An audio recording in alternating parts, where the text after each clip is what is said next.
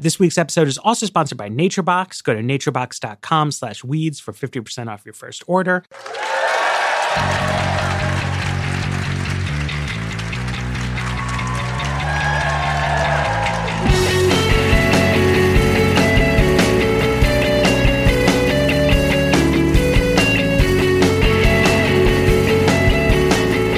Hello. What the hell are you all doing here? We don't have our normal table. It's odd to be looking at you sort of through the peripheral vision, but I want to be on guard. Hello, welcome to a special live episode of The Weeds, Fox's policy podcast. We've got a great episode in store for you. We've got paying customers here live in attendance, so we actually prepared. We all read this white paper. Sarah has a copy of it. Even we can look at it. It's awesome. It has the most co-authors of any paper I've ever seen. We're going to talk in great detail about the healthcare system in Singapore. No, we really are, though. Yes. More detail than you can expect. It's all too real, but. Wait, before we start, I've heard tell there's a Sarah Cliff poster in the audience, and I would like it held up. Or possibly it's just too dark to see. Oh, there it is. Yes! Yes! Thank you. That's amazing. That is wonderful. All right. But not all segments can be showstoppers about Singapore. So we were gonna dabble in the subject of Donald Trump and specifically what has surprised us about the Trump administration so far. The fact that Donald Trump became president obviously was surprising to many people. But I will say that given that he was elected president, I have really been surprised by how little action we've seen on the kind of trade protection themes that he campaigned on. And the one reason I really expected that to happen is something Ezra likes to say is that, everyone is the hero of their own story. And there were a lot of different narratives about why Donald Trump won and how he won. But I thought that over those narratives, the one by far that made Donald Trump into the hero was the story by which a bipartisan elite consensus on trade had screwed over American workers for decades. Along came Donald Trump, this brash outsider who'd been writing for decades about bad trade deals. He connected to the working class, built a new kind of Republican majority, and now he was going to deliver. And he really hasn't. Today, he did his signature executive order on Buy American. And I was looking at it, and it says, okay, federally funded infrastructure projects need to be made with American steel. And that's not nothing, but it was that was a provision of Obama's stimulus. And it's such a far cry from the kind of drastic revision. He said on day one he was going to renegotiate NAFTA. And he could really do that. A lot of things require Congress and stuff, but there's a section in the NAFTA treaty. He could just mail a letter to Trudeau and say, we're coming. I don't know that that's how you do it. But there's a 90-day notice period, and he said he'd do it in his first 100 days, and he hasn't. So what's your theory? Why you don't need Congress? Why not do it? It's chicken. No, I don't know. I mean, it's, the official story I'm sure we've all seen is Jared Kushner is up and Bannon is down. But Trump has books from the 80s where he's Japan is killing us on trade. This is, I think, the key to why this is genuinely surprising. So we did a project at Vox during the campaign where we read every Donald Trump book, every single one except the book about golf, which he does have a book about how Donald Trump is awesome at golf. Which might have been good and probably has some profound pieces in it. But one of the lessons of these books, again, going back a long ways, Trump is not inconsistent. There are things where he seems to have weak opinions, and there are things where he's changed his opinion. But on trade, he has held the same view for a very, very, very long time. This sort of transactionalist view of our relationships, in particular our economic relationships with other countries, that in any deal we are either winning or losing, and probably losing. It goes back a long time. So when people said Trump doesn't believe a lot of what he says, or is not deeply committed to it, that always seemed correct to me. There were a lot of issues he was having to confront for the first time. What he thinks about nuclear waste in Yucca, I just don't think he cares. But trade is the one where he cared. And among other things, it implies that even on the commitments you would think are quite core to him, he is more easily swayed by advisors than certainly I predicted.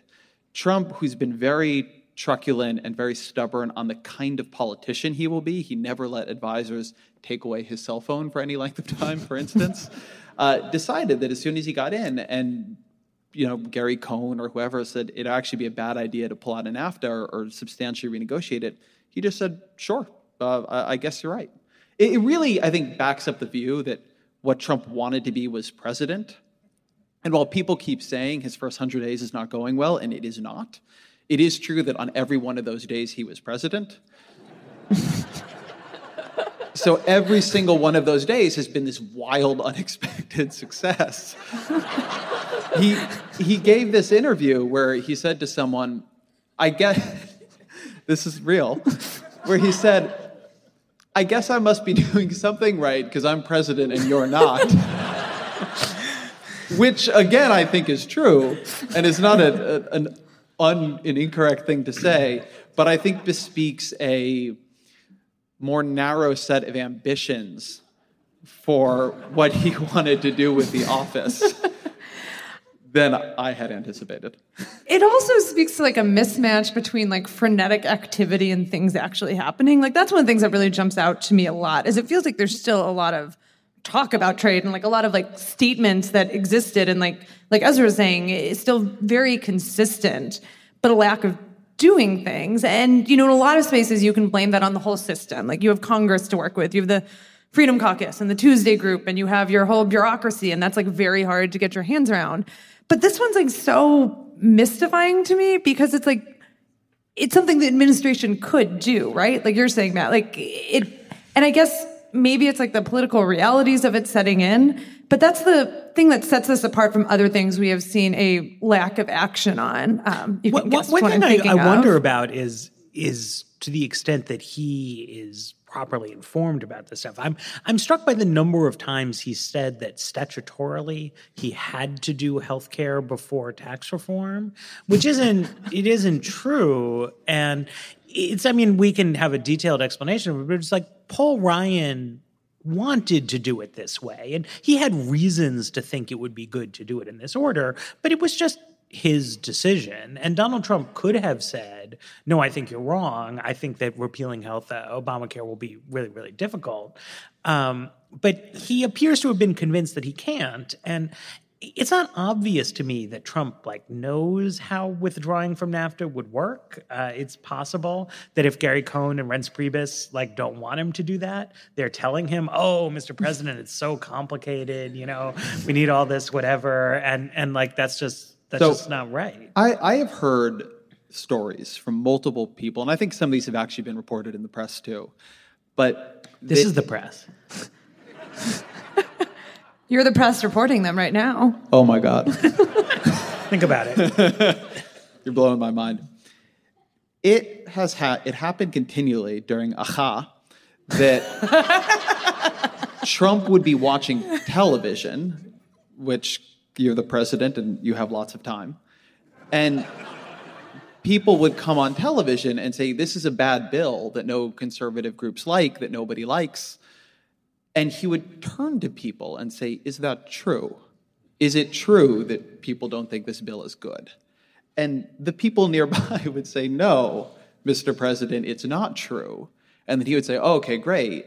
And you can actually see he'll give these interviews where he says what the press is reporting about the bill, he doesn't even recognize it.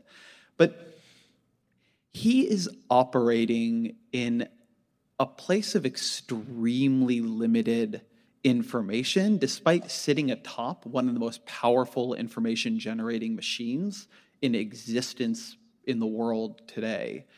And one thing that does appear to be happening is he has not bothered. I also want to say bother. It is not clear to me that he holds the particular set of skills necessary to really work through the set of options and ideas available to him. And he's very, very, very reliant on the people around him. And when the cable news comes on, or when he hears somebody say, oh, your healthcare bill is bad and nobody supports it, or, oh, you have not actually followed through on any of your promises on trade, he actually appears to just turn to the people who are giving him this advice in the first place and say, are they right that you're constantly lying to me and sending me down a bad road that accords with your agenda but betrays mine? And the person says, of course not, Mr. President.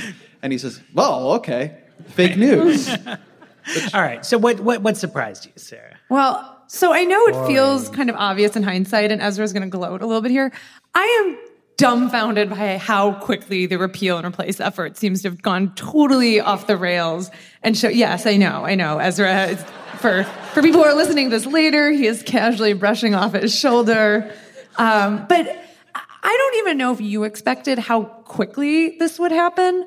No, it was impossible that was impossible to predict. On vacation for 1 week because I was on a honeymoon, and I left, and thank you, and I left, and there was a healthcare bill, and I came back 4 days later, and I was in the airport, and Paul Ryan is talking about how Obamacare is the law of the land. It was an insane turnaround, and I think the thing that surprised me wasn't necessarily the fact it failed, because legislating is hard, and I covered the Affordable Care Act, and that died nearly a dozen deaths. As I can find old blog posts from when I worked at Newsweek declaring the Affordable Care Act dead. So my predictions do not have a great track record. But given that this is a party that spent 7 years campaigning on this, that, had really wanted to do this, the fact that they moved so quickly, that they put out the bill with no negotiation, they put it out there. They did not seem to consult with any major healthcare group. So you just saw every group. I think the tanning industry was like one of three that was in favor of this bill, and maybe the retailers. It just spoke to, I think the thing that surprises me is not that it didn't pass, but the lack of desire to work on it. I did not realize it was so strong, that there actually does not really seem to be a desire in the Republican Party to touch health reform. And I totally understand that, because it's complicated and it involves screwing up a lot of people's insurance. And I don't think Obamacare was a political winner for the Obama administration. But it surprised me how little they wanted to work on this. I thought this would be like a months-long, drawn-out process. And instead, it was a 3-week, very fast process. I think that one thing that was an interesting subsidiary surprise in that broader Hindenburg-like immediate disaster was that, okay, Donald Trump, not a details guy, did not get deep into the weeds of healthcare. But the one thing that he plausibly seemed to be is somebody who would get very interested in deal making, would really enjoy working with Congress, having people over all the time. And the thing that you saw happen very quickly was, as soon as the deal proved difficult, he dropped it in days. He just had no interest. He had one move, and the move was to call the bluff, right? Immediately. The thing, I joke, but it's literally not a joke, that I have, because I'm almond milk in my fridge that lasted longer than the healthcare bill. And the thing that... This is why Trump won. This is why Trump won.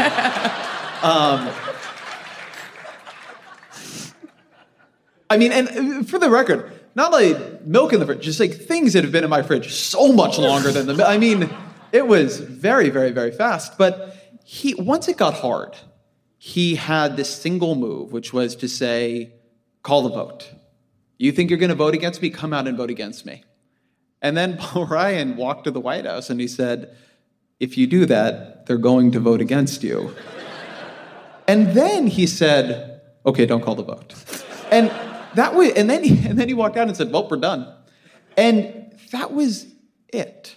There's no great deal making in there. He's not interested. He doesn't keep going. Then he realized later that maybe he should keep at least seeming like they're trying. So they continue to seem like they're trying. And, in the background, they might be trying. Although they're not, it should be noted, trying at all to figure out a way to sell whatever they're cooking up. No. And so it does not seem very real to me at the moment. But he does not want to put in the work to make deals. And the reason that is surprising to me is I don't think making a deal with the Russian government to open Trump hotels or whatever he was doing in Moscow is easy. I think that takes a long time. You have to travel. These things take a long time to work out. I don't think it's simple to open golf courses in Scotland. He actually was in a business where the time frame of things is very long, right? It's hard to build a building. It's hard to build a hotel. It's hard to build a resort. 17 days. And he was... Well, so I think one thing he learned there, right, that I think has struck a lot of presidents over the years in one way or the other is that the presidency is a very powerful office, but it leaves you with a very weak negotiating position because you can't really credibly walk away, right? Because as soon as it became clear that there was an effort at repeal of the Affordable Care Act, it became, will the Trump administration's repeal drive succeed, right? And so to walk away and break the deal is a loss for Trump. And members of Congress, they can just do whatever. Like, nobody even cares about members of Congress. They don't have first 100 days. They don't have these, like, hero's arc narratives, things like that. Mark Meadows gets to be a big deal by being a sticking point. And and you've seen him try other variants of this, right? So there's the, like, I'll make Obamacare implode. And so then Democrats will bail me out. And Democrats are like, no, we won't bail you out. And he keeps trying. This is a tactic that I think, it works in real estate development, right? You can say, okay, I need another concession or we won't build the building. And if you're Donald Trump, that's fine. There's a lot of different Trump buildings all around the world. He doesn't need there to be a building in Baku or a building in Moscow, something like that, whereas the mayor of the town really does need the project. The president is obviously a much more powerful and important person than a real estate developer, but he has less leverage in a deal-making process than a real estate developer does. And, I think they'll come to terms with that over time, but this kind of like, oh, I'm going to walk, like it doesn't work. The president can't walk away. I mean, also when it's not a building, but it's a bill that causes 24 million people to lose health insurance. Wow. That seems like a less desirable proposal than because if you're comparing to other deals, right? Like you're bringing in economic activity, you're bringing in this exciting thing. It's not as fun. And this is something that always struck me as the big problem with the healthcare bill, why it failed so quickly, is it was never clear what problem it was trying to solve. When you're building a hotel, you're building a hotel, and that's the project you're doing. It was never quite clear what this bill was doing. One thing I would disagree with you on members of Congress, I think they actually do care a lot because they're the ones who are going back in January and hearing from a lot of really angry people who all of a sudden they were getting yelled at about death panels. And I think that's one of the things that made them so skittish, that you just saw this turn on a dime. It's been really surprising to me seeing Obamacare's popularity rise in the polls. I'm used to it just being this thing everyone's divided on and nothing changes, and there's this Kaiser Family Foundation graph I love, and it's just two straight lines and it's great, but those lines are diverging now. The healthcare laws started getting popular, and I think that's something that might have hit members of Congress a little more personally than the president. They actually have to hear from these people. They represent a lot of districts that gained pretty significantly from this. So I think they have a pretty big stake in it too. And, we're not jazzed about where things were going. All right, Ezra, let's go fast because people want to hear about a certain city-state. Well, I've been surprised at how little Donald Trump has talked about the Singaporean healthcare. Without editors, we need to work on the transition. No, we're not transitioning yet. The broad arc, which I think both of you have implied here, I am just surprised at what a total fiasco the first 100 days have been. This has been much more chaotic. So I thought you would have one of two things happen. I thought either you would have a highly chaotic, unconventional presidency, or you would have a reasonably effective ideologically orthodox presidency. The thing I did not foresee happening is an ideologically orthodox, chaotic, ineffective presidency. The way I figured it was that if Donald Trump was willing to endorse whatever Paul Ryan wanted to do, then it would pass, right? Paul Ryan's the Speaker of the House. Mitch McConnell agrees on what Paul Ryan wants to do. They've figured this stuff out. They've passed a bunch of preliminary legislation. They had their reconciliation architecture. It was all there. So I imagine that there was a world in which Donald Trump walked in and said, I actually meant what I said. I want healthcare for everybody with lower deductibles. And Paul Ryan said, that is the exact opposite of what I want in life. I want everybody, I want higher deductibles and fewer people to be insured. And then they were at loggerheads because Donald Trump decided Ezra, to be really I think that's populist. too cruel to Paul Ryan, who really wants people to have patient-centered outcomes. Sure. But if he was going, so I figured if he was going to do that, you could really imagine it locking. But the world where he walked in and said, sure, whatever you want to do, and they still couldn't do anything. And then simultaneously, he couldn't run a coherent internal process and seems to have these completely paralyzing power centers within his administration. That is a worst of both worlds presidency that I thought he would avoid. That either there would be a win by the people who wanted to position him against the Republican Party, or there'd be a win by the Republican Party, but not that all these sides would lose simultaneously. They would do nothing. He would overturn almost literally every campaign promise he made, particularly on foreign policy, but on a lot of other things, tie himself to a series of extremely unpopular positions that will sharply undercut his arguments next time. Because he did have a lot of advantage running on no record and being seen as somebody who, you could project whatever you wanted onto him. He's not going to have that opportunity next time. And with nothing to show for it, it's a real fiasco. And he does not seem to have a theory about what happens next, except that maybe he will gut Steve Bannon on live television and something. It's record ratings. It's wild. It's gonna be huge. So you know who got things done in a dramatic way? I see where this is Lee going. Kuan Yew Ooh, and the People's Action Party. that was very strong. All right. I have prepared, I hold in my hand certain facts about the Singaporean healthcare system. So the reason that Yeah, why are we talking about this? Yeah. we are talking about this because every time healthcare comes up, what you hear from a lot of people actually, but particularly conservatives, will say, yeah, liberals have their Western European systems and they all love their single payer, but there is in the world a better healthcare system than that. There's a true healthcare paradise, and that is Singapore. Ross Douthat in the New York Times wrote, Singapore's healthcare system is the marvel of the wealthy world. Fox News before the election, wrote an op-ed called "Want to Ditch Obamacare? Let's Copy Singapore's Healthcare Miracle." So conservatives really like Singapore, and the idea is Singapore is this great free market system. On the World Health Organization's somewhat methodologically unsound ranking of healthcare systems, where the U.S. was 37, Singapore is number 6, which is better than 37, turns out. It's high. The U.S. spends 18% of GDP. This is actually, I think, kind of amazing. We spend about 18% of GDP on healthcare. Singapore spends 4%.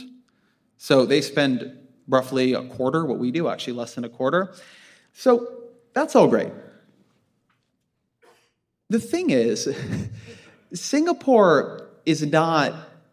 Conservatives like Singapore because what they say it is a free market healthcare system where what you have is patients actually spending their own money, so they've developed a real market in healthcare, and you see these amazing outcomes, great healthcare outcomes, super cost efficient, it's wonderful. Singapore is what would have happened if you had Milton Friedman design a socialized healthcare system. If you tried to propose anything like this in America, you would be locked in jail. So it's based on 3 things. The 3 M's are called, and because I don't want to get them wrong, I'm going to keep this in front of me.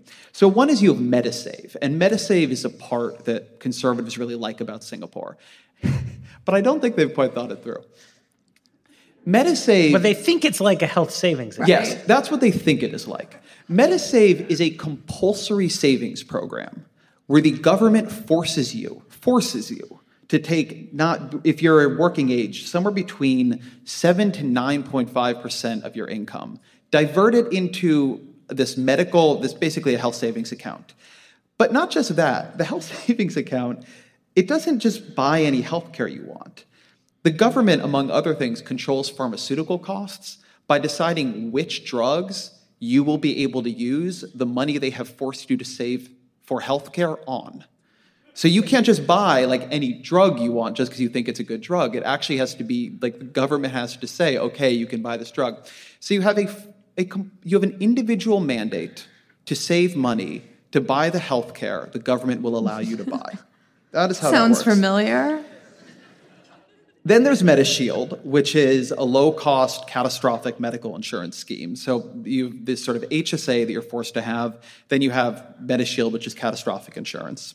Then you have MediFund, which is a safety net program, which is actually super interesting. The way they do this is that they give the money, basically, it's not quite, but basically to hospitals, and then let the hospitals decide which cases they think they should give the money to, which is interesting. So that's how it works.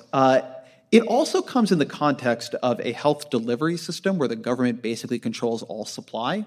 So 80% of hospital beds are in government-run hospitals.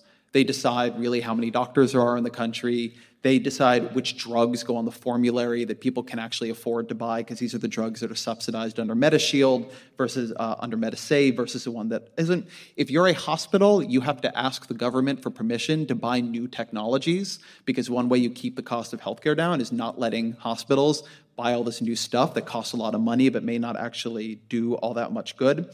The way the government chooses which drugs to do, nobody actually knows. Unlike in England and other places where they have these rationing schemes, but explain how they make their decisions. In Singapore, they refuse to explain how they make their decisions.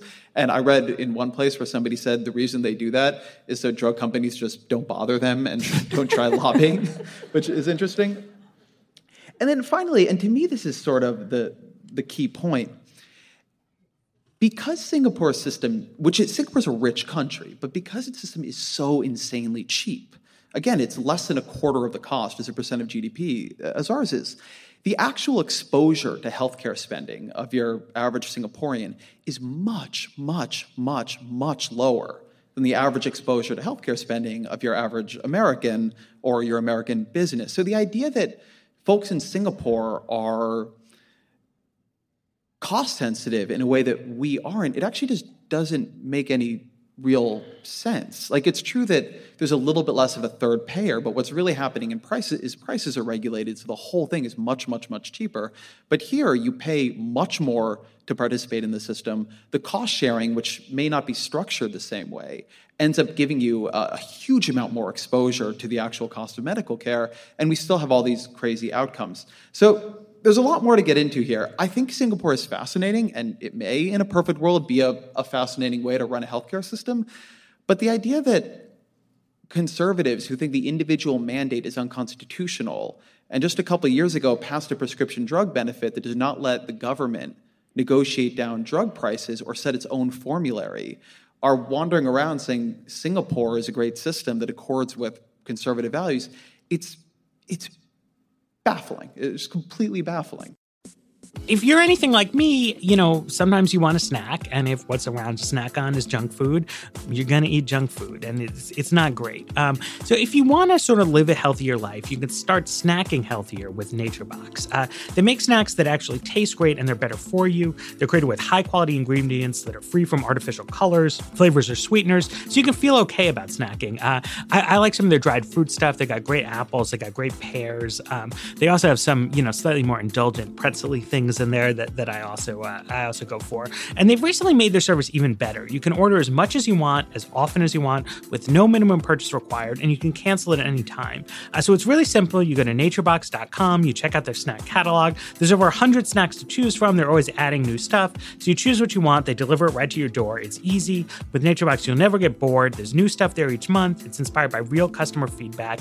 And if for some reason something comes, you don't like it, they will replace it for free. That's a good opportunity to try out something new. So right now you'll save even more because NatureBox is offering our fans 50% off your first order if you go to naturebox.com/weeds. So you go to naturebox.com/weeds. That way we get credit. You get 50% off your first order. naturebox.com/weeds. I think one of the things I find most impressive about the Singaporean healthcare system is that they're able to run the system without seeming outrage. Like when you look at the British system, for example, they're very transparent about when they deny drugs and how they deny drugs. And there are constantly moments of outrage when they won't cover a certain cancer drug that they've decided is too expensive. And they're super thorough about it. They put out this whole explanation about why it's not worth the money, and they try to haggle and they can't get them to the price. And then you see, these stories in the British press about these drugs, like Avastin, for example, a breast cancer drug that's pretty expensive, when they wouldn't cover Avastin. It was a huge controversy there. And you don't really see those coming out of Singapore. And I don't think that speaks to something special their healthcare system is doing. I think it might speak more to like Singapore just being like a kind of very different, weird place. I told my husband we were doing this segment on Singapore, and he's an economist. And he was saying the first thing you learn in economics is like, don't use Singapore as your baseline because it's just a really weird place. Like super high GDP per person. It'd be like, using DC as your example to compare against the States. Like DC is its own unique snowflake because it is basically just a city and very different from all other states here. And if you look at it, I think one of the things that also makes the Singapore system works is they don't have to spend as much money subsidizing the poor as we do here. We have much more income inequality. We don't have as high, GDP per capita. So that means if we have something like MetaFund here, for example, we'd probably have to spend a lot more money on it. So, it is very clear that Singapore is doing something right. It is kind of astounding. I think Matt looked up the life expectancy. It's pretty high, but it's astounding. They really 83. Okay, 83. So they've high life expectancy, low health spending. What's unclear is like how they're getting there. I think a big part of it is definitely price regulation, and some of it might be that HSA feature, but it's really hard to untangle those. And it seems like a healthcare system very specific to like a small, tiny place. So I'm skeptical about the Singaporean health miracle. And so one reason is, if you look at their life expectancy, 83 years old, very impressive, higher than the United States. It's also an Asian country. And if you look at the life expectancy for Asian Americans, it's quite a bit higher than it is in Singapore. And if you look at basic things we know about public health, right? So Singapore has very high taxes on alcohol. Singapore has an extremely rigid and, unlike in the United States, effective drug prohibition regimen, right? People really are like not doing narcotics there. Singapore has a 15% car ownership rate, which is not just lower than the car ownership rate in the United States, it's lower than the car ownership rate in New York City. They don't have guns. So if you imagine America, right, with no guns, less booze, much less drugs, radically less driving, our public health outcomes would soar, right? And then if you like replaced like all these white people with Asians, it already goes up. Which is to say, if you look at any sort of serious study of the determinants of health outcomes, you see that lifestyle factors and genetic factors tend to matter more than healthcare treatment type stuff. And I have never really seen people like peer into trying to really understand what is the efficacy of Singaporean healthcare per se. In Lee Kuan Yew's autobiography, he talks about how he started with an emphasis on public health. And he has, I forget exactly what it is, but, it's stuff about mosquitoes, it's stuff about sanitation, sewers. I mean, Singapore was incredibly poor when he took over. And to me, that is the big lesson, is the lesson that you see over and over and over again, which is that the most effective interventions for improving population health don't really come from healthcare financing. It's like, can you get people to not smoke? Can you get people to eat more vegetables? Can you get people to exercise more? We've talked about on the show before, life expectancy in the United States after growing up, it started going down, very largely because of drug abuse and alcohol abuse issues, not because we've like forgotten how to treat cancer patients or something like that. So I think there is like an incredible success story there. Some of it's not replicable. Obviously, the United States is not going to have a 15% car ownership rate. We're not a city. But big American cities could be more like Singapore. So I did a piece a couple of years ago where I went to the Cleveland Clinic. And I reported on not how they were treating patients, but how they were treating their own workers. Cleveland Clinic employs a huge number of people. And they had actually been able to make their health spending go down over a series of a couple of years. And it was very, very impressive. It had been very high before. But when I talked to them and found out what they were doing, it was, and I don't mean this negatively, a dystopian nanny state.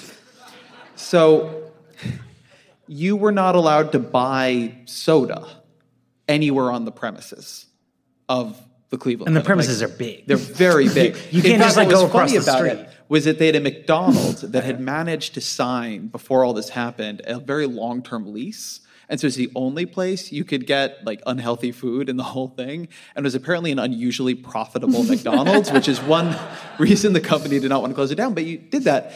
They would fine people if they were caught smoking, and they had fired a couple of doctors who were caught smoking on premises multiple times. Like, you would lose your job for being caught smoking cigarettes. They would give you more money if on certain blood tests, different outcomes began to be shown. So you can do this. You can change people's health outcomes, and even through doing that, change your overall health spending. But it isn't this namby-pamby, let's build some parks bullshit.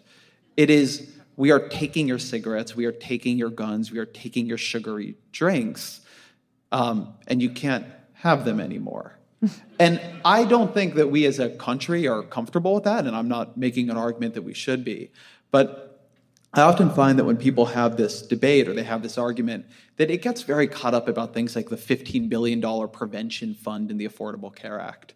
When it's really about, you're welcome, person. One person clapping for my invocation, possibly negatively, of the $15 billion prevention fund, which also... Which now it's like 10 or it's been cut a lot. Yeah, it's everybody's favorite thing to cut in the bill. Yeah. But Pour it's, one out for Harkin. You really have to push. And I mean, Singapore did. The other thing about Singapore, it was founded 60 years ago. And so when... Yeah, it's young. And so it emerged and moved very, very, very fast in its economic development. And so there was a lot less just built up that they had to compromise with as they began to build out a system, as they began to pass laws. There is just a tremendous amount of compromise with the current system in this country.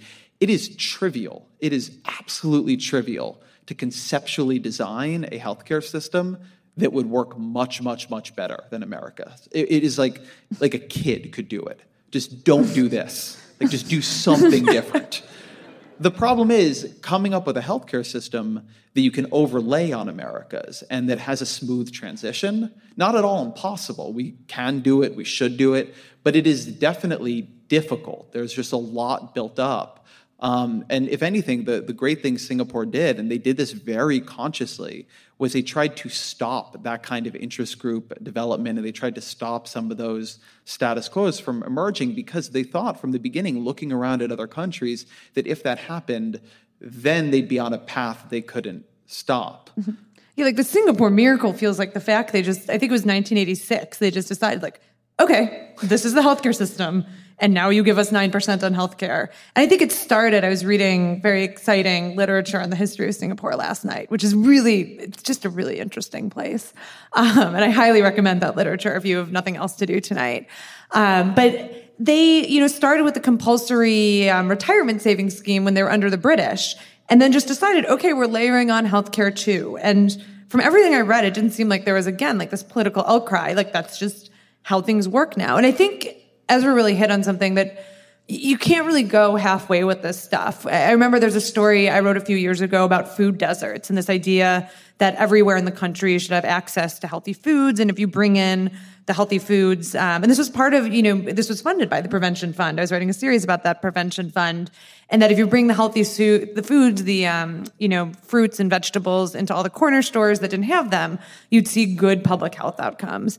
And as nice as that sounds, doesn't have great research. There's just not really good research with this idea that the problem is access. Because it turns out, unsurprisingly, Doritos are just way more delicious than a banana. And that even when you have both, people are still going to pick the Doritos because they taste very good. And that's why they are so prevalent. And I think I think what speaks to me, like the Singapore miracle doesn't really seem to be about that they got everyone to be very cost conscious and they gave them a savings account. It's the fact that they got it off the ground. They said, like, this is our healthcare system.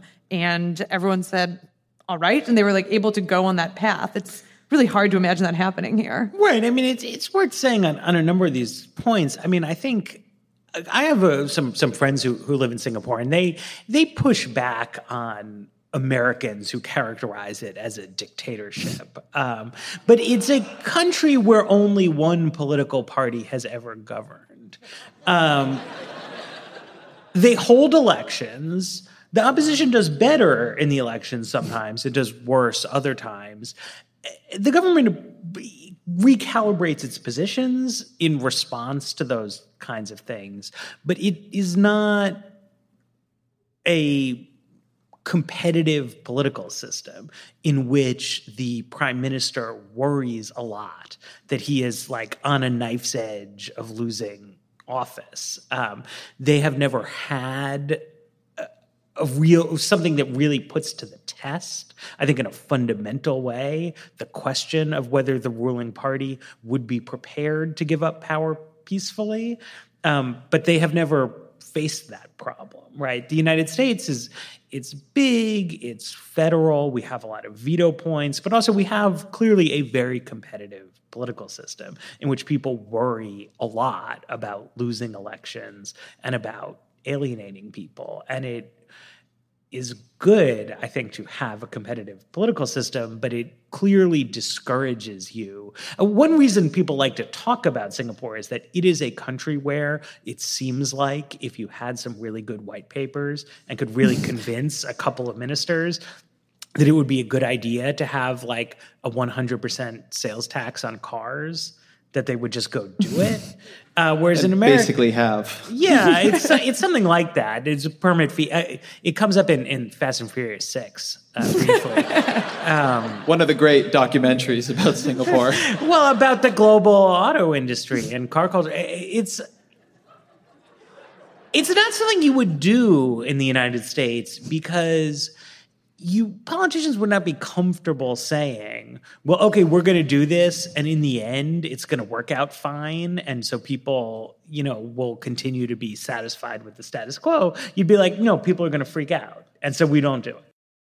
So when I opened this up, I put it in the context of Republicans who I think push the Singapore example either without knowing that much about it or being serious about what it implies for government involvement in the system. But I think the big overarching lesson of it is applicable to Republicans and Democrats, which is, and this is a theme, I think, of both of our work in the last couple of years, every system that is not ours, every high-performing system that is not ours, what they all share is not an insurance design. The way Canada works, and I'm not sure if you want to call England high-performing, but it's cheap. The way France works, the way Japan works, the way the Netherlands works, the way Singapore works, they're quite different. You have single-payer and socialized and multi-payer and this kind of weird Singaporean... All-payer rate setting. You have that? One of the classics. But so that's where I'm going with this, though, that it's not... We are very focused in America on insurance design. And we're very focused on the consumer side of what will happen. And how do you change prices how do you change costs by exposing people to more competition or exposing them to more of the price? What everybody else does is not try to focus on the demand side, they focus on the supply side. They focus on what are things going to cost, how many doctors are there going to be, what is a hospital allowed to charge. And when you do that and you drive prices down by basically setting them and saying that this is how much a Xanax is going to cost. Here's how much an appendectomy will be. Here's how much a normal childbirth will be. And you just set that much lower. It actually opens up a huge number of options on the insurance side, particularly if you're able to do it long ago. If you tried a lot of these systems now, you just did a full-on move, really terrible things would happen. So imagine you tried the Singaporean system in America. For the Medisave, Medishield thing to work, Medisave actually has to be able to cover a very large percentage of your healthcare costs. But because our system costs whatever it is, 4x times more, you would need a tremendous amount of compulsory saving to get there. You would actually need to make people in America save much more than they save in Singapore. It would be brutal, actually.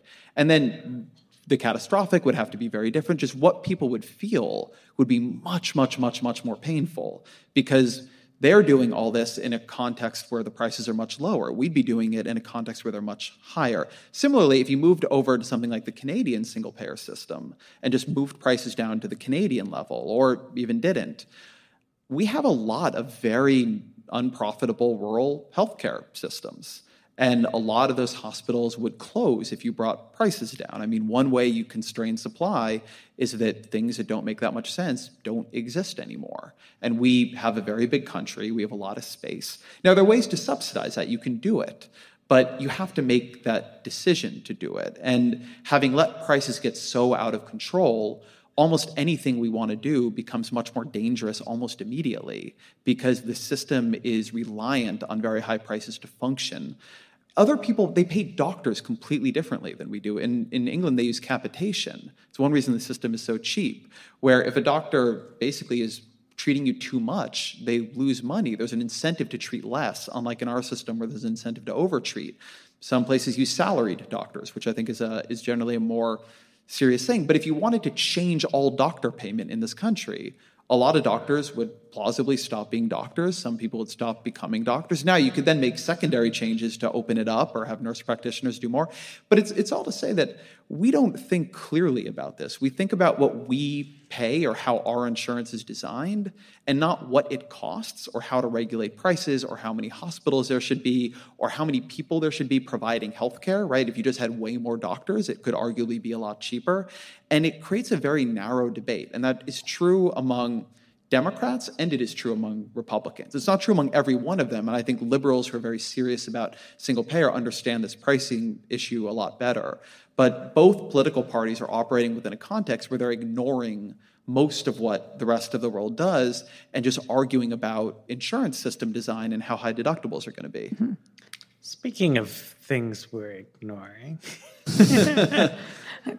Is that the transition to the white paper? Expectancy. All right. So we're up with the white paper, and then questions are after this. So this is a very exciting NBER paper because we figured we'd stick with a classic for the taping. Has the title, How the Growing Gap in Life Expectancy May Affect Retirement Benefits and Reforms.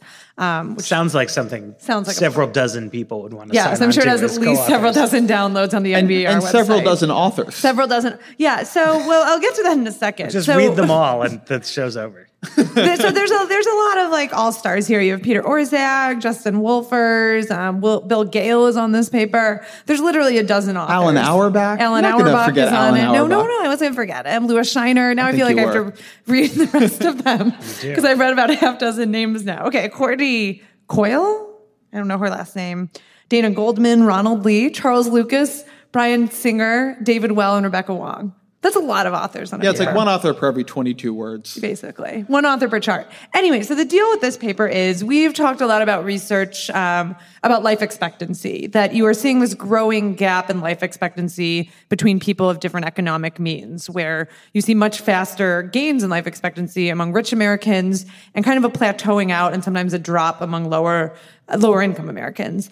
The thing that this paper looks at is, what that means for benefit programs, how this change in life expectancy is changing the different benefits we get from the government, like Social Security, disability, Medicaid and Medicare are both included in this. And, unsurprisingly, you see lower income Americans get more from Medicaid, higher income Americans get more from Social Security. But when you add it up all together, the thing they identify in this paper, the thing that is, disturbing to them is that the gap is widening, that you're seeing for men born in the 1930s, there really wasn't a gap. When you added up all those benefits, it was about roughly the same we were all getting from the government.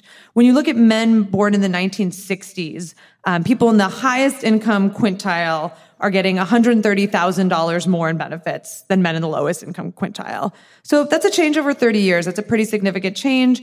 Most of that comes out to high income people living longer, and Social Security really benefits you if you're living longer, and Medicare as well, because you're getting those benefits year after year. It's just accruing each year. So, the person who can live the longest is benefiting the most from those programs.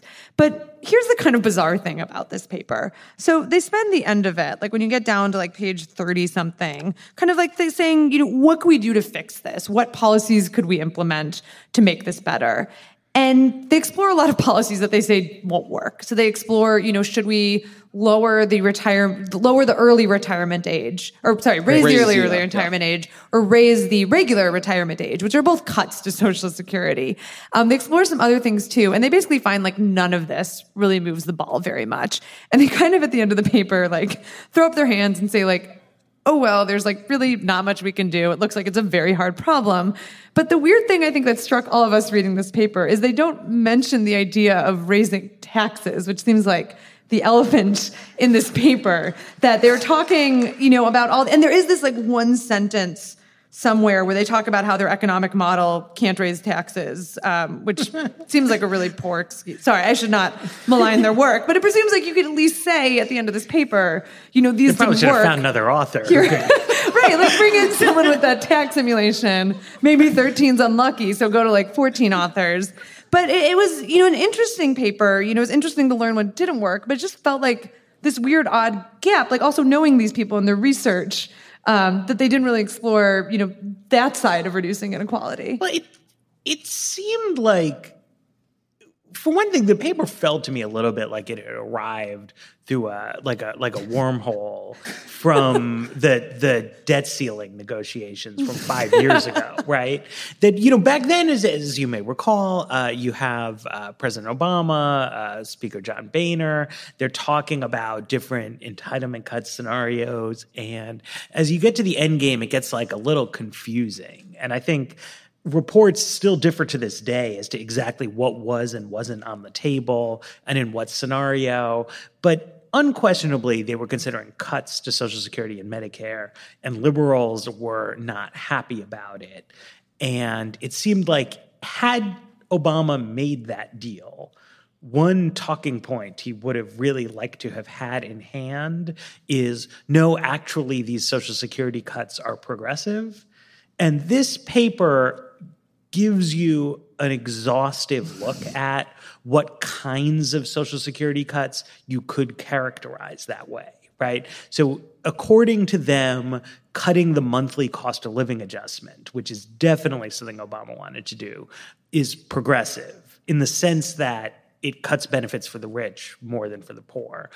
Raising the normal retirement age comes out as progressive. But all these are clearly cutting benefits for poor people. Right. I mean, exactly. But I mean, it just, had that deal come together, I feel like this is a paper the White House would have been trying to get us to write about, to say, oh, hey, liberals, this deal is way better than you thought it was.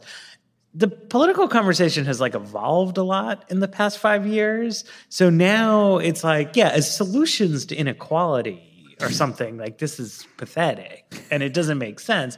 But as if you just accept, okay, well, we are going to cut Social Security, right? It is interesting that raising the early retirement age and raising the normal retirement age have very different distributional effects because it sounds the same. And I think to your average House member is not going to have a firm conviction about this. So if we were talking about Social Security cuts, this is a great sort of handbook to how it works. So I have a couple thoughts on this paper. One is that I don't want to too quickly skip over the big headline finding of it. The solution section is very peculiar, as Matt and Sarah said. But it is a very, very, very striking fact that the gains in longevity are being so unequally shared that benefit programs are becoming wildly regressive compared to where they used to be. That shouldn't just be skipped over. There's a number in here, which I'm going to try to find while I talk and vamp that I think it's that the change in you've got this all out of order. I'm getting nowhere with this. I think that the change in longevity It's not even the paper. The difference is 8. The difference is 8 years. It's 8 years. That's in the paper. Yeah, that it's the top quintile. Men in the top quintile have gained the difference in how much you've gained from the bottom quintile is 8 years or 13 years. 8 years of life expectancy. 8 years of life expectancy. So that's a very big deal. And first, something we should be worried about. One thing that raising taxes on rich people to fund the Social Security gap, if you want to characterize it that way, will not solve is that we are failing to increase longevity among the poor. Right? And I think we should see that as a separate and very serious public policy program, public policy problem. There's a problem in America today. So that part of this, I think, is very valuable. I think it's good to look at it, good to characterize it. And it's also good to say as a baseline, when you're thinking about how these programs need to be updated over time, I constantly hear cuts to Social Security, and particularly raising the retirement age, either early or normal, justified by saying, well, look, we live a lot longer than we did when we created Social Security, which is true, we do, but we do not all live equally longer. And so thinking about how you want to update, if what we need to somehow do is update it for what has changed, that also means restoring these programs to a more progressive construction. And if you want to do that, then it's extremely fucking easy. You lift the cap on how much payroll taxes are exposed to the Social Security payroll tax. It's not difficult. Look, the people who did this paper are smart. They understand Social Security much better than any of us do. They left out this tax issue for some reason that I don't fully understand. It's not that William Gale does not know about the Social Security tax cap. So I'm sure that after this comes out, we will get annoyed emails from all it's not in the microsimulation. All 107 of the paper's authors.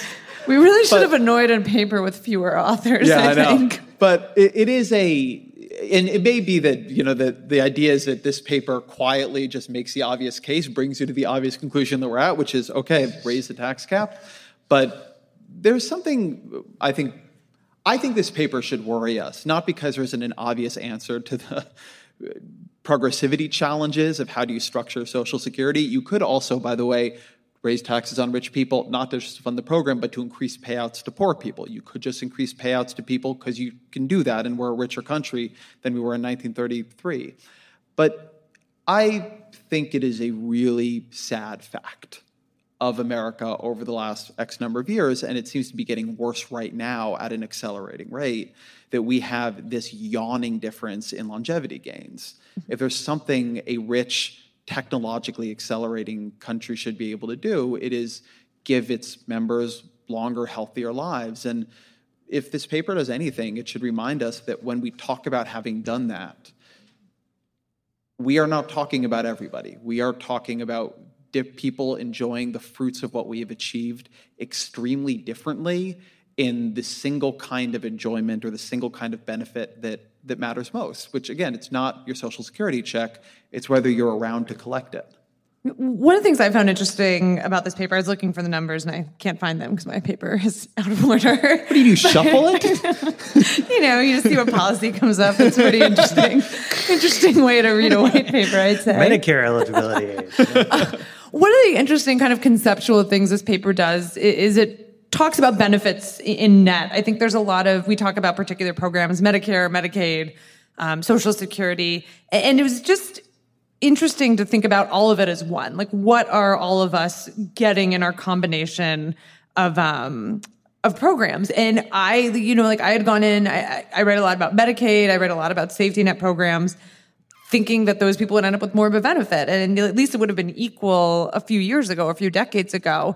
I did not realize how big that disparity was. And it's an interesting way to think about the safety net, not as these different programs, but as what is each of us getting from the government? I was looking up I can't remember it. I don't know if you guys remember, because I think at some point they say the amount that high-income people are getting and the amount low-income people are getting as a net, adding all those big programs, Social Security, Medicare, Medicaid, together. And I'll post it in our Facebook group or something because I can't find it now. But it was interesting That's to a think. good way to get people to join the Facebook group. Yeah, so if you would like though. to know. Oh, I've accidentally misplaced all the key facts of this just paper, to but say come where they join us on are. Facebook. This was planted by our engagement team. But I think it's a really interesting way to think about benefits that we don't often. We usually think of them as different programs and to think of them as like one thing that all of us are getting different amounts of. You know, one thing that we could all use different amounts of is questions from the audience. Yeah. Yes. Let's do it. Yeah, so we have some microphones in the hallways. Because that's how you segue. Yes. So who's going to be, I know no one likes to ask the first question, so who's going to be brave enough to? This guy wants to ask the let's- first please, question. please, Oh, and wow, let's if we can, try to do like real questions. If you have, some comments, some thoughts you want to share, again, Facebook group, it's awesome. There's some great discussions happening there, but let's do some questions and hopefully we'll be able to get, a few people up here. All right. Thanks. So you guys started a media venture recently, and I commend you for doing that as a journalist. I'm curious if you can tell us how it's doing, both financially and audience-wise, and also, what have you learned from the new approach that you're taking to covering the news? What's working, what's not? I'm going to dodge that question. Yeah, I'm going to send that to our editor-in-chief. I'll as a take I think I that saw plan. question. Marty here. So. Although I hope you guys have a lot of time. So it's doing great. really well financially and audience-wise, thank God. Vox is profitable. We are big, much bigger than we anticipated being at this point. We are, if you look at it, I'm not going to go against competitors, but we are surprisingly large in my view. One thing that I will say I am really proud of, we had our most viewed piece of content ever passed 100 million last week or 2 weeks ago, which is a 7-minute explanation. A 7-minute explanation of the Syrian civil war. And to put this in perspective, 100 million views is 3 times what BuzzFeed got on The Dress. That is how many that is. It is a huge fucking number. And it's for a 7-minute deep And an issue that was detailed- almost as important. And so when you ask me what we've learned, and I don't mean to sound too idealistic about this, I think we've learned that there was and is, because we are not close to meeting it, a genuine hunger for really strong explanatory content. We do not always live up every single day to our greatest hopes for our organization. But on the days we do, we find that the audience is there, and it is bigger, and it is more interested, and it is more engaged, and it is more curious than we ever could have hoped. We've been rewarded again and again and again for doing good work, and typically punished when our work isn't that good. Mm-hmm. And so it has left me much more hopeful about media. I think the media talked itself into a lot of pessimism a couple of years back. I think it told itself, after often doing a bad job on important topics, not a job where people didn't work hard, and I don't want to say there was no good work going on, because there was tons. But I think there were a lot of places where we took complex topics and did not do a very good job with them. I think we made them more complex. I think we made it hard for people to work through them. I think we assumed that hard things should just be hard. And we blamed the audience. And we said, oh, people just want cat gifs, or they want to read about celebrities or whatever. And my experience, our experience at Vox, has been that if you can meet people halfway, if you can give them something that looks up to their intelligence and believes in their sort of curiosity, but actually makes the issue clear and interesting, that they will be there for it, and that they will meet you halfway. So it's been we just turned 3, I think a week and a half ago. It's been a really good 3 years, and we're excited to have all you fine people here. And overall, it's been a very optimistic 3 years, at least for us, in terms of what we've learned about the business, but what we've learned about the audience, which is that, the audience wants good work, and they'll reward it if you do it. Yeah. Awesome. Yeah. Matt, I see you tweet about this a lot, but if memory serves, I haven't heard you talk about it on the podcast before. Could you give us some thoughts on urban zoning and development policy? And specifically, are there examples in the U.S. that you think are really good that you could contrast with things you don't like about D.C. or New York? Or Sure. I want to say real quick, there is one gentrification episode of the week. Yeah, we did gentrification episode where there'll be more. TLDR, people should be able to build more stuff in expensive cities. I think that if you look at the sort of Houston is the classic lax supply city that has moved to allow for more townhouses inside its first two beltways, where in the very central city you can do almost anything you want. Houston is not, though, the greatest city in the world in terms of wage opportunities. It has delicious food, though. In terms of recent policy changes, Seattle has done something very interesting where they have moved to allow a lot more construction, but only in the port. So a large share of Seattle has been set aside by zoning for single-family homes for a long time. And what they did was they allowed for more building in the rest of the city, right? In the places where you could already do townhouses and small apartments, they let you do bigger apartments. And it's had a beneficial effect. I mean, the Seattle economy is really booming on a number of levels. That's largely thanks to the efforts of Amazon, but the city is accommodating that boom is the thing, right? Amazon is not outgrowing the city of Seattle. Instead, the whole city is growing up with it. But still, I think it's very limited, right? The biggest gains to density are in the single-family areas where, a couple houses with giant yards can easily become a dozen row houses, right? And it's cheap to build those kinds of things. When you say, okay, we can replace small apartment buildings with giant towers, that construction method, it's good. It's good to allow that, but those are expensive construction methods, and they generate fairly expensive houses. So in a place like DC, I mean, we could use, I think, towers downtown simply because of, we have a big subway system, things like that. But it's really looking at, land use in the more expensive suburbs and in the sort of suburban style areas is where substantively the biggest gain could be made. And that's what I think people don't fully understand about this issue. First, I'd like to express my disappointment. There's no live MeUndies ads tonight. I am wearing my MeUndies, to be clear. I thought of that. So it turns out this whole night has been a live MeUndies ad. Look how comfortable Matt looks. The fabric is very no, but the thing is the sponsors have to pay money. Otherwise, the model doesn't work. Now, my question is, you talked about overlaying these sort of foreign systems on the U.S., but there was the public option.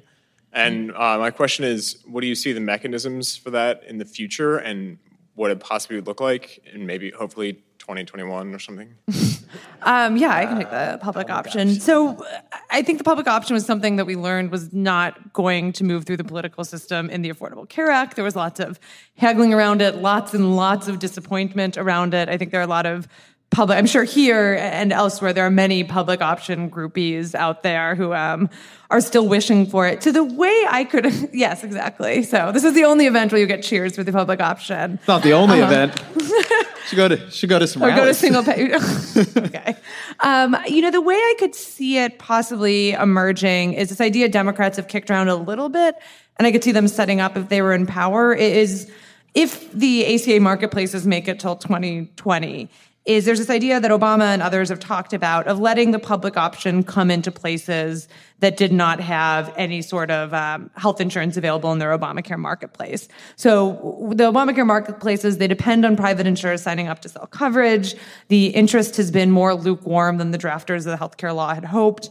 And President Obama, he wrote an article in the Journal of the American Medical Association. In his free time, he is authoring medical journal articles where he suggested this idea that in these areas where no one wants to sell, the government should be able to come in and offer a public option. So at least there is something. And I think that is an approach to the public option that might make it a little easier to move through. We're not talking about doing it everywhere. We're talking about doing it piecemeal. I've generally come to believe, covering healthcare, that a lot of the action will be in the states. One of the things I think you could also see is a state like California or New York or maybe Vermont setting up its own public option just in the state and testing it out there. I've generally come to think that a lot of the health reform work is going to bubble out of the states, just like Massachusetts did in Obamacare. So I think that's one of the things you could see even before 2021 is probably a wealthier liberal state. So basically California or New York, or, maybe DC could experiment with it. Who knows?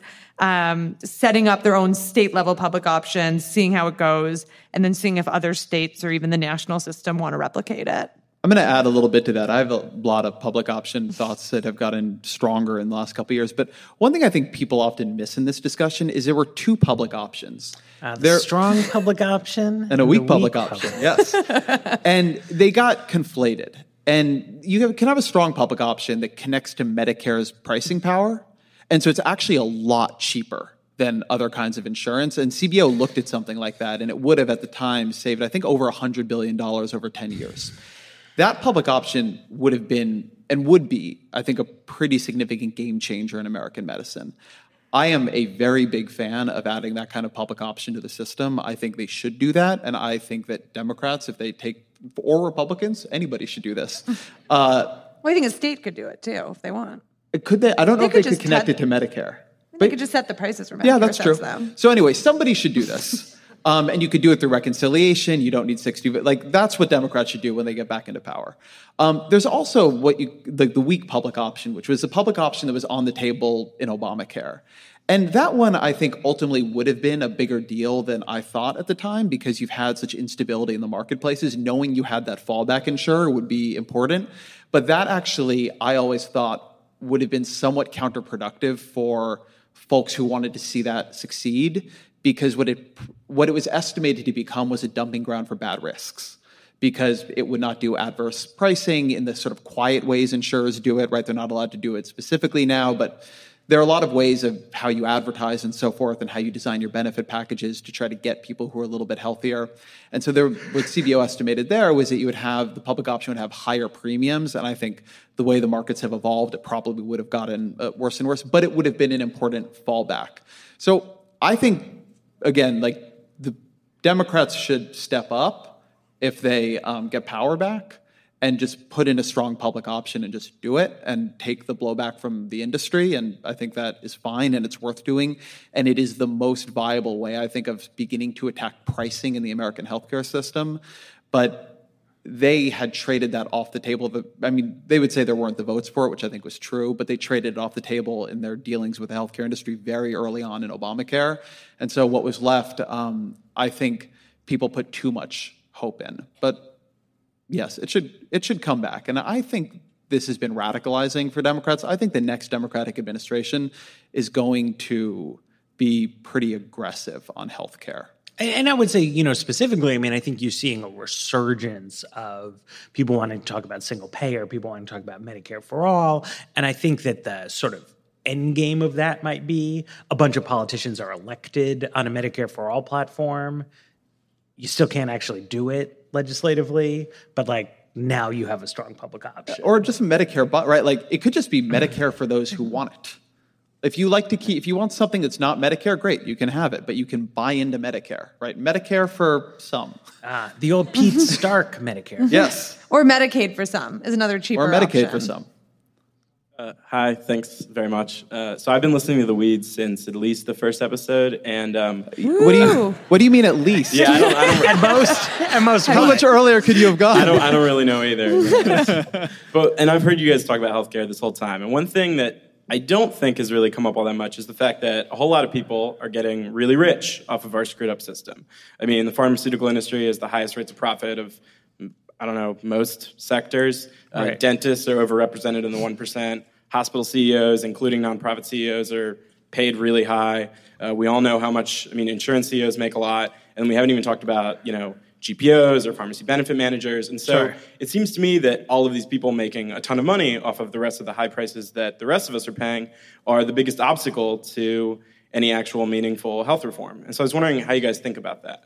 Yeah, I think that's generally true. I think what's, some people would call waste, others call it profit, and that becomes one of the really challenging things of doing policy in the United States. This kind of piggybacks off of what Ezra was saying, earlier about prices. But, I really do think, the reason that health reform is so hard, that, the Democratic bill nearly failed, that so many presidents have tried to do it and failed, that the Republicans are trying to do it and failing, is because we're not really willing to grapple with prices. We are not willing to price regulate in the way that Ezra was saying, basically every other country does.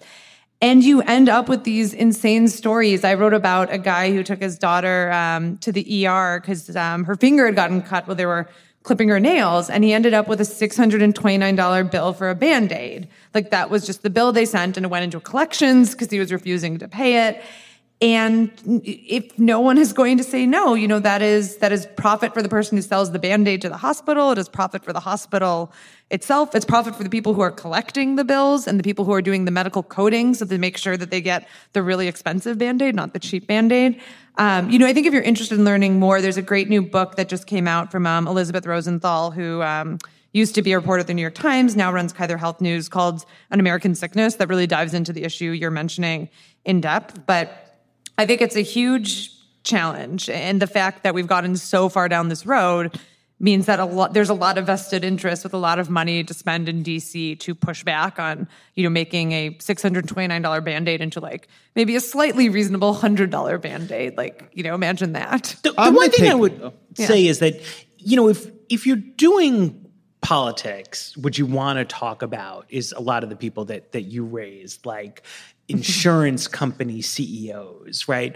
But where the rubber really hits the road that makes this hard in Congress is doctors and hospitals, because you face a basic problem that if you're thinking about a legislative debate where on the one hand you have some politicians and they're saying this is a good idea, but everybody hates politicians. And on the other hand, you have a bunch of doctors, and the doctors are saying, no, this is a terrible idea. People have a high level of faith and confidence in doctors. And some of this will be done by like the lobbyists for the AMA will come to Congress, but a lot of it will be done by like actual medical doctors who people know, who people come in to see. And they'll be like, this is terrible. They're going to ruin healthcare. A medical doctor is telling you that, as opposed to like some jackass politician. Hospitals, similarly, there's a lot of profit in them. There's a lot of jobs in them. If the executive of a local hospital system is like, oh, if that law goes through, we've got to close the hospital.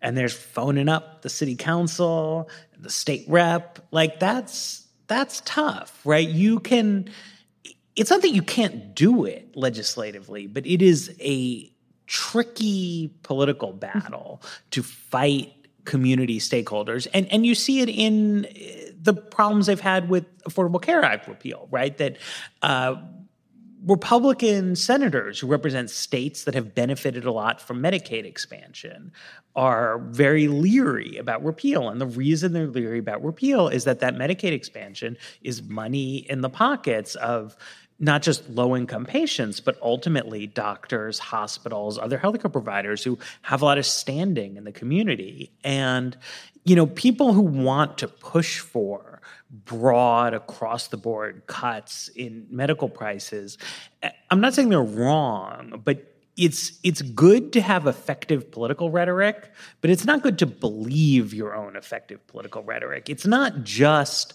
like 6 evil pharmaceutical company CEOs like Martin Shkreli and like some guy from AHIP. Like, it's going to be all the doctors and most of the people who work in hospitals in America. And I'll just say, in terms of the idea of what is the biggest problem, I think what Matt says is correct, that to the extent that you can get an applause line against someone, they're probably not the biggest problem. Like, no insurers come to Washington and say the problem is I will be less rich. Might be their problem, but it's not a useful political argument. The difference I have with a lot of my friends who are more uncompromising on health reform than I am is that I think people underestimate the status quo bias, the fear of just people. Not insurance industry CEOs, not even doctors. People. People who have health insurance now and they may not even like it, but they sure as hell don't want the government to change it. When you think about what happened when the Affordable Care Act was implemented, there was a medical device tax in there. And that actually did measurably hurt medical device companies. And they are very rich and they have a very big lobby. And for a long time, Sarah and I got constant reach outs from medical device industry people about how terrible the tax was. But nobody really cared that much. I mean, maybe it'll get repealed someday, but it's just not that big of a political problem for anybody. When they canceled insurance plans for roughly 3 million people, 4 million people, even though many of those insurance plans were bad, even though many of those people were going to get a better deal under the new system, it was a political catastrophe. It was an absolute fucking disaster. And the system is like that times 1,000 as you abstract out. There's a ton of cost in the employer-based system, but anytime you touch that, that's 150 million people. And that's really powerful. And there are as I said earlier, there's so many ways to imagine a better system. Single payer, multi-payer, I mean, everything, Singapore, everything is fine. Except that I think so much of that implies a sort of underpants gnomes, question mark at step 2 of you pass the bill and then you're at this new system. And in the middle is Americans who hate everything about politics. And you're coming to them and saying you're changing the thing that makes them the most afraid. How their daughter gets health care, how their mother gets health care, how they get health care. And it just makes it so hard. So to me, that's the biggest problem in healthcare. And I'm not blaming anybody for it. I think people are properly, you look at the government right now, would you trust it to remake your healthcare? But I think that people really underestimate how resistant to change the American population is, and even changes that ultimately, when you look at the paper, would be really good. The bigger the change is, the more disruption there is, and the less willing people are to absorb that. Hi. My question has sort of to do about healthcare, specifically about public health. More specifically about climate change. As we know, climate change has direct impacts on public health issues like bronchitis, asthma, and sort of more on a macro level, drought and famine. So how can we more effectively talk about climate change as a health issue? Thank you. I don't know. I don't have a good answer on that. I don't think we should. Yeah. I think there is in the climate change world often, there's just in a lot of areas of public policy where people who are having a tough time on an issue from one direction want to sort of transmute that issue to something they think is stronger rhetorical ground. So you really see this in climate change by trying to talk about it as a national security issue, which I'm not saying it isn't. I'm just saying that's not actually the main thing. And I don't think people end up buying that stuff. I think you have to make a chain of arguments that at each step gets a little bit weaker. Again, not to say that the arguments aren't even correct in the end. It's just the reason we should stop the earth from being cooked, causing massive devastation and dislocation and instability, is because it would be bad. We have one of these. We have one climate. We shouldn't fuck it up for the future. We should be risk averse with it. And we do not want to be remembered as the generation that knew it was destroying the planet and decided to keep doing it because doing otherwise was sort of annoying. But to the extent you can't win that argument, I don't think you're going to win a public health jiu-jitsu move.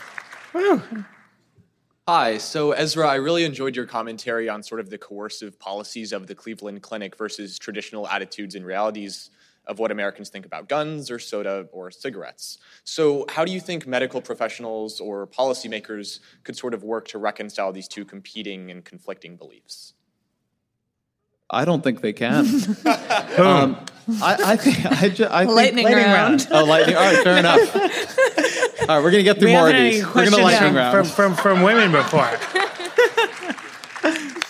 Hi, first time, long time, and I don't have a healthcare question. I'm so sorry. Good, I'm done with that.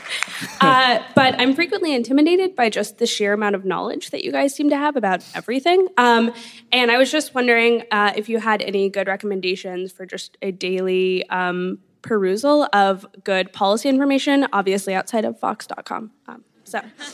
Really, you have to read all of Vox.com before you can. I mean, the NPR papers are actually really good. I really like them. Read books.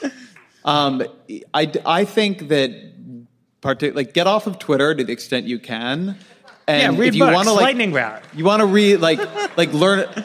I find it really helpful when I'm trying to learn about a policy issue to just get away from news coverage of it and read a textbook on it or just go to some more foundational information. I think we underweight that in the media quite a bit. And so we're always telling people what just happened, but not the underlying thing itself. And books. That was actually my question, but books. Answer's books. First, where can we get Vox t-shirts? And second, should Democrats reconcile with the far left in America? I think you can't get The Vox answer to one t-shirts is now, you but we're can't. working on it. It will be done. There's a guy named Andrew Gola somewhere here, and you can yell at him. Yeah, the guy who's wearing the Vox t-shirt. Democrats first. should rip it from him. reconcile with the far left through some means. All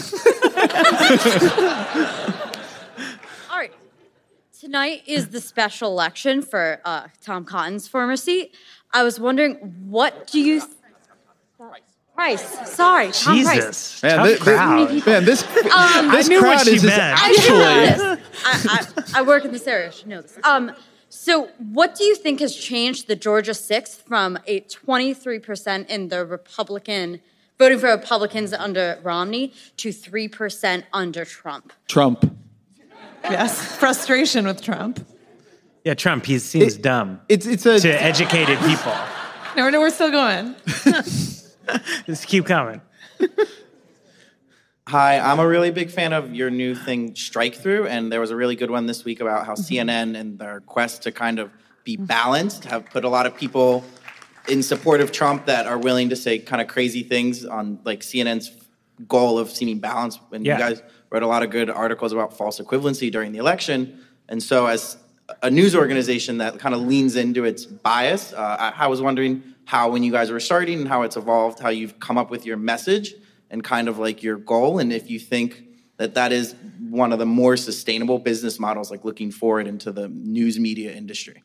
Our view is that you should do the work to understand the different sides of the debate and then clearly show that work and clearly tell the audience what your conclusion is. They can decide if they agree or don't agree, but being transparent and open in your journalism, I think, is more respectful to the public. And so we try to do that, and it is a good business model. Matt's the timekeeper here. Keep coming. Pressure at all. On PBS last night, they were saying that Trump hasn't traveled to other parts of the country like Obama has and Bush has in the past, and that he hasn't traveled he's just traveled promoting himself, not policy. And so I'm wondering what the difficult challenge will be for congressional Republicans next year, because they can't really campaign, as far as we know, on policy right now. What is the big thing that they would campaign on? Well, he was in Wisconsin today, and he complained about Canadian dairy exports having an unfair advantage. So, things can change. I think the 2018 election is going to be challenging for Republicans to message. Yes, as we were saying. I think we're supposed to. I got a sign. We're supposed to wrap up, so we'll make this probably our last question. No pressure. No pressure. I kind of remember a couple months ago, Matt, you made reference to a constitutional crisis because of the misalignment between representation and actual vote totals, unless I'm mistaking you for John Lovett. But if that was accurate, how do you see that manifesting in the future? And if not, why won't this be a problem? It's a big problem. I think that was John Lovett, though. That doesn't sound like why I think there would be a constitutional crisis. No, I mean, look, I think that if you look at the evolving demographics of the United States and you look at the way the U.S. Senate is apportioned, it's at least possible to imagine a scenario in which Democrats, over multiple periods of cycles, win a majority in the House, win the presidency, largely on the strength of non-white votes, but that Republicans have a kind of Senate bastion based on these low population, overwhelmingly white states that would set the United States up for a a dangerous kind of clash. The Senate has always not been representative, but there's rarely been a sort of systematic, stark, partisan dimension to that skew. But if you look at the future, you can see a path toward that happening, and it would be a real problem for the country because there's no mechanism to change the Senate. I'll just say, I was actually thinking about it this morning, that since the turn of the millennium, 40% of the presidential elections have seen the popular vote overturned through the Electoral College. I think we keep thinking of this as a weird aberration, but 40%, I mean, if it continues on at this rate, is not a weird aberration. That's a lot. It's like 4 out of 10. Almost. It's almost half, you might say. I'm actually not even sure that's true. So I don't know if that will continue. It may be that we've just had a weird run, but I think it's something that one should be concerned about. All right. Well, I think that was the Weeds Live. That was pretty great. Yes. Thank you guys for coming. Yeah, thank you guys for coming. Thanks to the Warner Theater for hosting us. And thank you to... We will not literally see you next week. But thank you to Peter Leonard for producing this. Yeah, thank you all. Peter is in the back producing this, so thank you to him. Yeah. And the Warner Theater for hosting us. Yeah, and we had a great events team that put this on. I don't want to try to name everybody's names because I'll forget it. And honestly, a lot of you came from quite a ways away. I know Deb is out there from New York. And we have a birthday in the house. So it's very meaningful to meet all of you. Thank you guys for coming. Thank you all for listening. And we will continue to exist in your ears in the future. Join the Facebook group.